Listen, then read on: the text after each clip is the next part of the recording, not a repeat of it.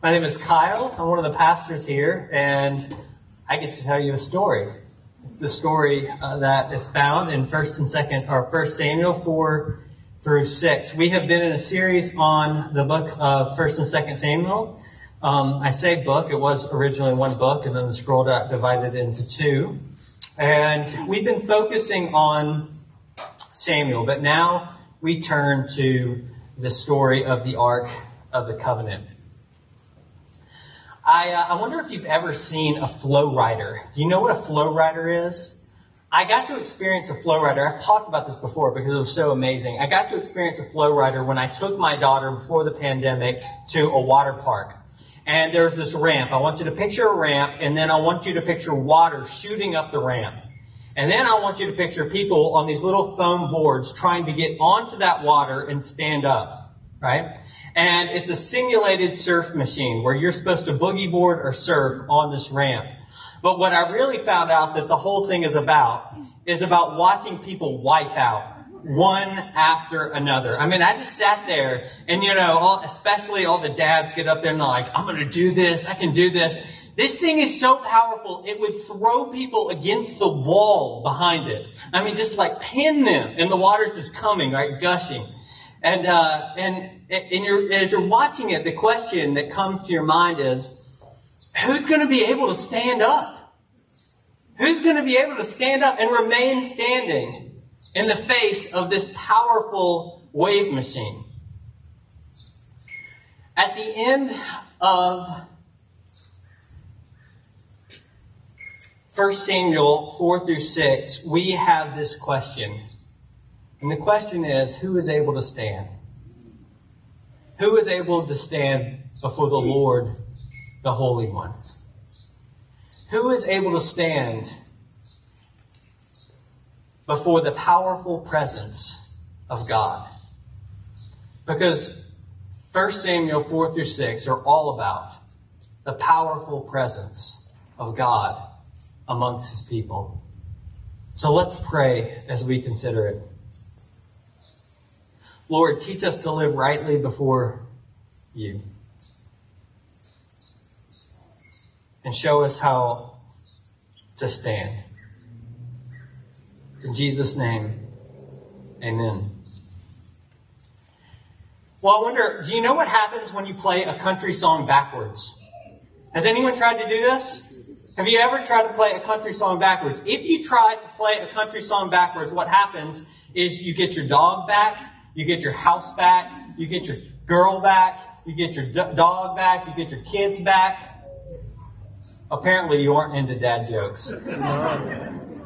Dad told me that one. Well, 1 Samuel 4 is a country song because there is a lot of loss in 1 Samuel 4. First, Israel loses 2 battles. Then they lose the priestly family, Eli and his sons, Hophni and Phinehas. And then finally, worst of all, they lose the Ark of the Covenant. The Ark of the Covenant. It was a box, 4 feet long by 2.5 feet wide by 2.5 feet tall. It had a lid made of pure gold called the mercy seat. And above the mercy seat, there were 2 cherubim, angelic-like figures that faced one another.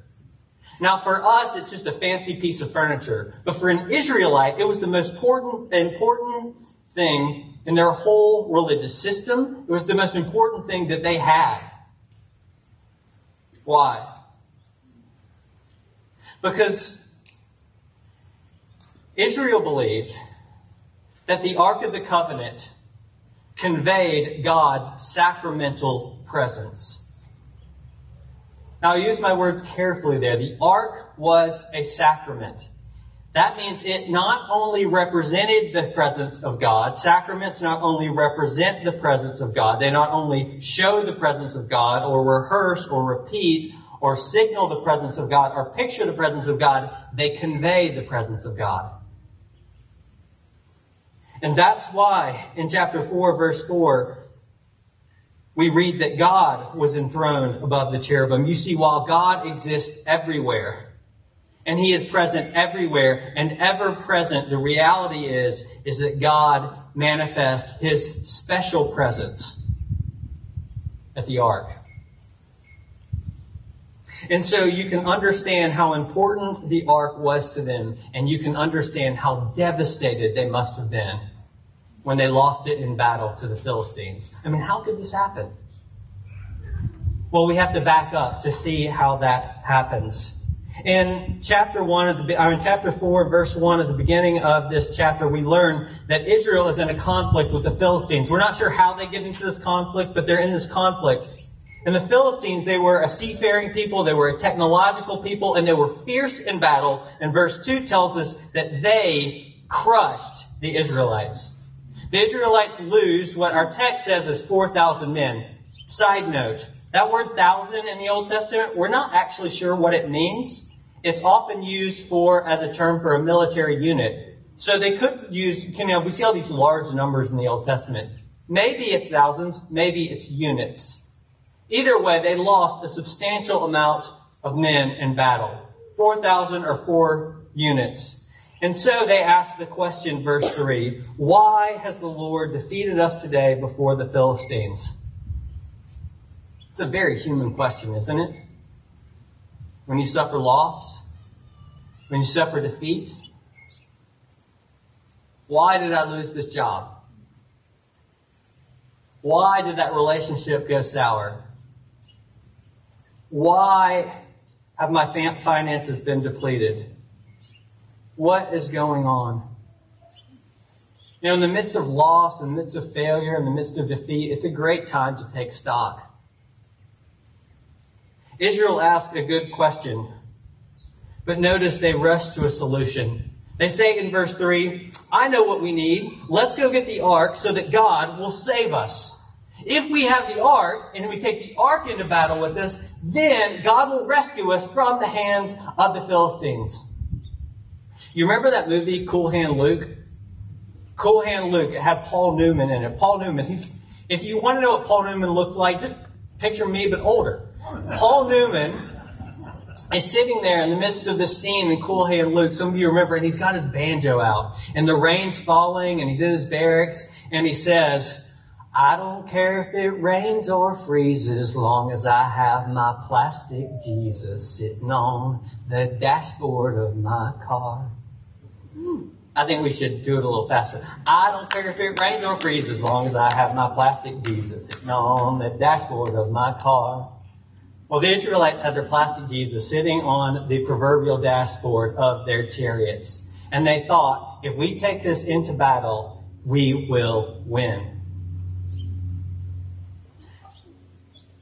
It still happens today, like plastic Jesus and putting Bibles on the dashboard of the car and, thinking that somehow if we have a Bible on the dashboard of the car, we, say, well, police officer, excuse me, officer, I'm rushing to church. I'm late to church. We think that maybe, God's going to get us off, or maybe our ichthus on the back of our bumper will protect us from rear-ending. I don't know.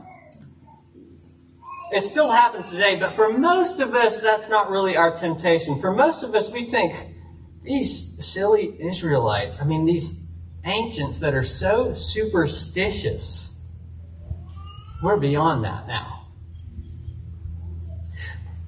But let's hold on a second. Because the Israelites, the problem is not what we tend to think the problem was. The problem was not that they associated the powerful presence of God with the ark. That is not the problem. We might consider that superstitious. But when God identifies himself with physical material in this world, like bread and wine and water, we better do well to actually think that God's powerful presence is there. And throughout 1 Samuel 4 through 6, it is assumed that God's powerful presence is manifest and associated with this ark. That is not their problem. Their problem is that they use the ark to manipulate God. Is that they use the thing that God has said is associated with his powerful presence in order to oblige God to act on their behalf. They're trying to use the ark as a formula and turn a relationship with the living God into a formula to get their own ends fulfilled. That's the problem, and we are not beyond that, unfortunately. It happens all the time. I mean, it could look like, saying, well, we're gonna get Junior baptized so that God will bless us and give us a blessed life with him. It could look like, I'm going to go to church consistently over the next 2 months because I've got a big promotion coming up, and I want to make sure that I'm in God's favor. It could look like us saying, that test didn't go well because I just wasn't prayed up enough. I didn't pray enough. I had a bad day because I didn't read my Bible. But if you turn those phrases inside out, what we are often saying is this: if I read my Bible, if I pray, if I go to church in these ways, then God has to bless me the way I want him to. He has to give me and fulfill my desires. And we try to oblige God. Maybe it looks like saying, if I'm a musician, if I do Christian music, then I have to be successful. Or if I put out religious type books in my office, or posters, inspirational posters with Bible verses around my business that I'm creating, it can't fail, right? God has to bless it. But anytime we say that, we turn a relationship with the living God into a formula. And God is not our lucky charm. God is not a genie, a cosmic genie that if we figure out how to do the right formula, go to church this amount of times, do this many times, do this many times, then it will go well with us. And here's how you know that you're doing that with God, that you're playing with God like he's your cosmic butler or your cosmic genie. Here's how you know. What happens when you experience failure and loss? Because I don't think a lot of us know what to do with failure and loss. And when it happens, we think the formula must not have worked. Either we're not doing it right, and so we start thinking about all the ways in which we're not doing the formula right. I missed the formula there. Missed that trick. Got to go do that. Or we say, whoa. I've kept my end of the deal, God. I've done the formula. I've been faithful. So why aren't you faithful in giving me the spouse of my dreams or the family of my desires?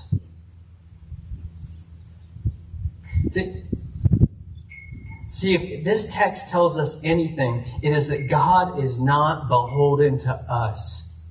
He is free, absolutely free, even free to disappoint us. And he will disappoint us if that's what it takes to help us to realize that we cannot control him or manipulate him. That God is not our boy. We are God's servants, his subjects, and his children. Well, if the Israelites try to manipulate God, the Philistines, they try to manage God. And they do so in two ways. We can pick up the story in chapter 5. The Philistines take the Ark of the Covenant and they take it into the temple of Dagon, their god. Now you have to understand what's going on here. It was very customary in the ancient world that if you won a victory and you got another people's god, you would take that into your God's temple. You see, why would they do this? The Philistines knew that the Israelites' God was powerful. They had heard about him. Their theology might have been a little off if you heard the reading. But they knew that he was powerful and they knew what he did to the Egyptians. But they think, hey, we beat them. So our God, Dagon, he must be more powerful than Israel's God. And so here's what we'll do. In order to contain Israel, this powerful God, we'll set him before our more powerful God in his temple, and he can rule over Israel's God. He can rule over Yahweh. And so they set the ark up there so that it can serve Dagon. And this is the first way that they try to manage God. By giving God a place in our temple next to other gods. And by the way, it's not just the Philistines who are doing this. This isn't just a Philistine problem. Because in chapter 7, verse 3, what we don't know as we're reading through this narrative, but what's only revealed until chapter 7, verse 3, is that Israel has been worshiping other gods as well, alongside Yahweh. And that's why Samuel says in chapter 7, verse 3, "Put away foreign gods and direct your heart to the Lord and serve Him only, and He will deliver you out of the hand of the Philistines." You see, if they had reflected just a second longer, maybe a minute, on why did God allow us to be defeated by the Philistines, what they would realize is that He allowed us to be defeated by the Philistines because we are worshiping other gods alongside Him. Well, there's a word here for us, and it's not an easy one. You know, this whole time we're reading this story and we're thinking, the real problem, Israel's real problem, I'm sure they thought this, Israel's real problem is the Philistines. It's out there. That's our greatest enemy.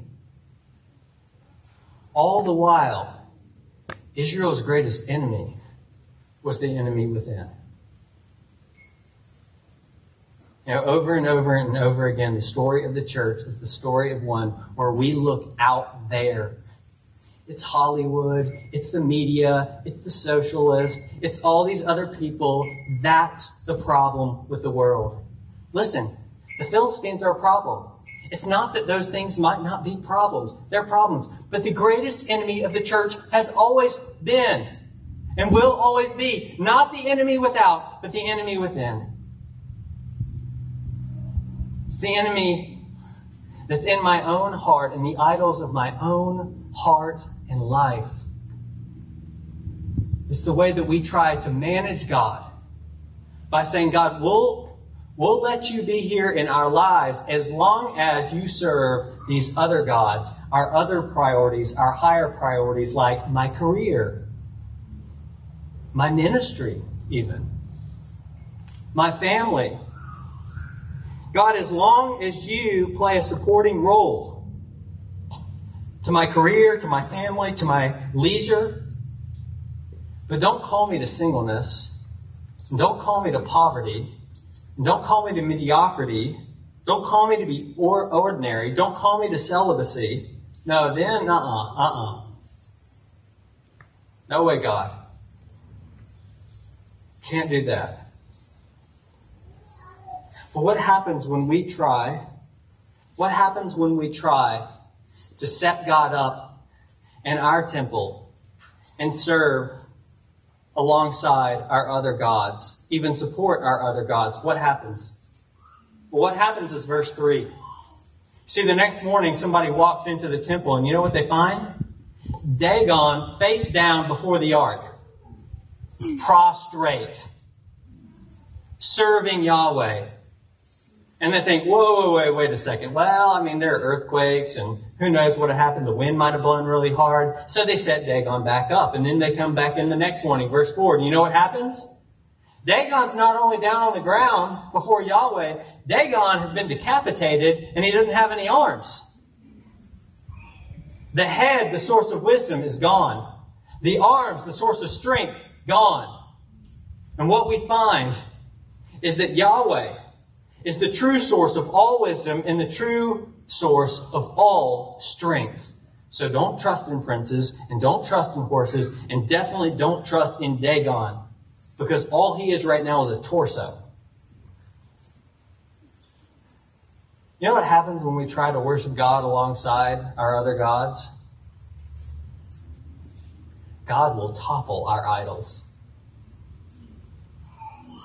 And when he does, it will weigh heavy on us. It will weigh heavy on us.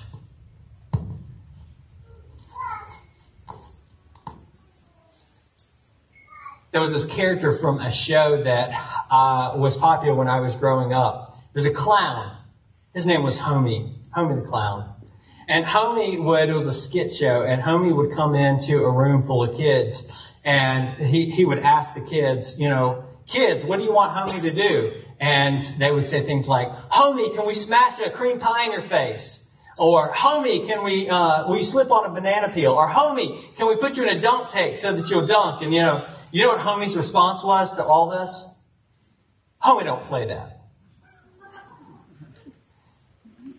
You know what I think Yahweh's response is?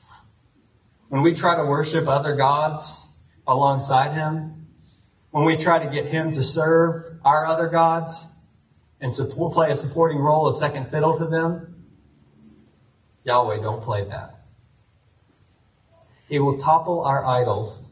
And when He does, it lays heavy on us. It weighs us down. Verse 6, the hand of the Lord was heavy against the people of Ashdod, and He terrified and afflicted them with tumors. Now, what happens next? If Dagon was funny, the story of Dagon, what happens next is hilarious. Because what we have is a game of hot potato. The people of Ashdod say, get this ark out of here. And so they send it to Gath. Hey, we got a gift for you, Gath. They send the ark to Gath. And then the people of Gath are afflicted. And they're like, what did the people of Ashdod give us? And they're like, we have to get rid of this ark. And then they send it to Ekron. It's like this game of hot potato. Who can hold the ark the longest? And it goes from one place to the next. And therein we see the second way that they try to manage God. See, once God won't exist quietly besides our idols, often our next move is to send Him away to a faraway region of our lives. But maybe we say, God, it's okay if you can be a part of my life, but you're only going to get 2 hours on Sunday. But you can't touch this and you can't touch that. Or maybe we say, God, that's okay if you wanted to be part of my childhood, but you're not going to be part of my adulthood. That's okay if you want to be part of, it's okay if you're part of me raising my children, but once they're off, that job is done. What happens often is that we try to manage God by resigning Him to a place in our life or by avoiding Him altogether. And we do it by trying to avoid prayer. We try to avoid God by avoiding His Word. We avoid God by avoiding worship. We avoid God by avoiding the accountability of His people. Or maybe we suppress. We suppress those nagging questions that keep coming up. Like, what do I do with my guilt? Or, is there any meaning in life? And where does it come from? Maybe that's you here today. Maybe you don't consider yourself a Christian. You know those questions. Do not suppress them.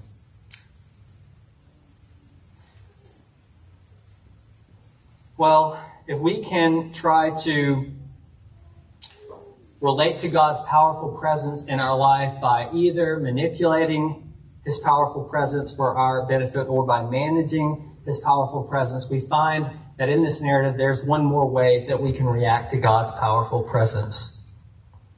And it comes in chapter 6. The ark has been with the Philistines for 7 months, and they have had enough. They are totally defeated and decimated. And so in verse 2, they get a powwow of all the religious leaders, and they're like, what should we do? And they say, we need to send this thing back to Israel. And they're like, who's going to do it? You going to do it? No, I'm not carrying the ark. You going to do it? I'm not carrying the ark. So then they devise a plan. Here's what we'll do. We'll put the ark on the cart. But just in case this is all coincidence, what we'll do is we'll get 2 calves or 2 cows that have just given birth. Now, nature would have those cows stay with their calves. But those cows, they did not stay with their calves. They headed straight back to Israel. They took a beeline to Israel. And when they get there, verse 10 said that there is great rejoicing amongst the Israelites. But that rejoicing quickly turns to mourning. Why? Because verse 19 of chapter 6 tells us that God struck down 70 men of Bathsheba, an Israelite town, a priestly town. Why? Well, one of the reasons is because in verse 19 we find that some of the men looked upon the ark. We're not sure what that means, but we know that they looked upon the ark. They treated it irreverently, lightly. There's also a textual tradition, certain versions of the Bible, ancient versions of the Bible, that say that while many of the men rejoiced, there was a group of men, a group of people that did not rejoice at the sight of the ark. Now, if you take these two things together, they both really say the same thing, and that's this. Whether it's that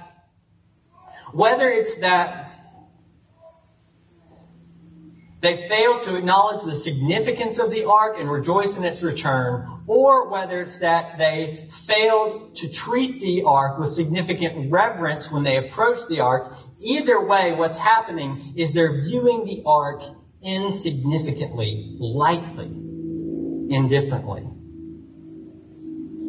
They're indifferent, casual about the presence of God in their midst. What about us? What about you and me? You know, God has united himself and his presence and promised that it's going to be in certain places, his manifest presence. We call them sacraments, baptism and the Lord's Supper. Some of you consider yourself Christians and you've been trusting in Jesus for a long time, but you have yet to be baptized. And you're treating that lightly. You're treating baptism as if it's an optional addition, a possible way that you could show your love to God, but you don't have to. Or maybe it's communion, and we're approaching communion lightly. Either we think that communion is this kind of good luck charm that'll get us through the week, or maybe it's that we just don't think much of it at all. And we don't actually ask the question, wait, does God ordain specific ways in which this meal is to be taken because it is holy? Because he's actually promised his powerful presence to be among it. So much so that if we take it in an unworthy manner, a wrong manner, a way that's not befitting to the meal itself, people could actually get sick and die. That's what Paul says in 1 Corinthians 11. Do we actually see this for what it is? Do we treat corporate worship lightly? Like something that we will do if, we don't have anything better to do or we're bored that day? Or is this something where we say, this is the powerful presence of God that is our life, and I want to do everything I can to not only be there, but to prepare for it?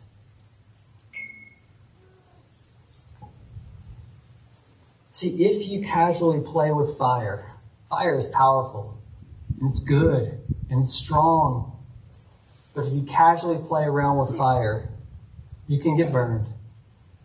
The Israelites, they got burned. Verse 20 says that the men of Bethshemesh said, in light of all this, who is able to stand before the Lord, this holy God? Who is able to stand? The text actually answers the question. I think we're given an answer a couple places. First is back at the end of chapter 4. You see, because once the ark gets captured, we learn that one of the Eli, the priest, his sons, Phinehas, he had a pregnant wife who's now a widow. She was in such distress that she goes into labor. She gives birth to a child, and she names the child Ichabod, which means the glory has departed. And she names the child Ichabod, saying, the glory has departed from Israel, for the ark of the Lord has been captured. And what we find there is that Israel's glory was bound up in the glory of the ark.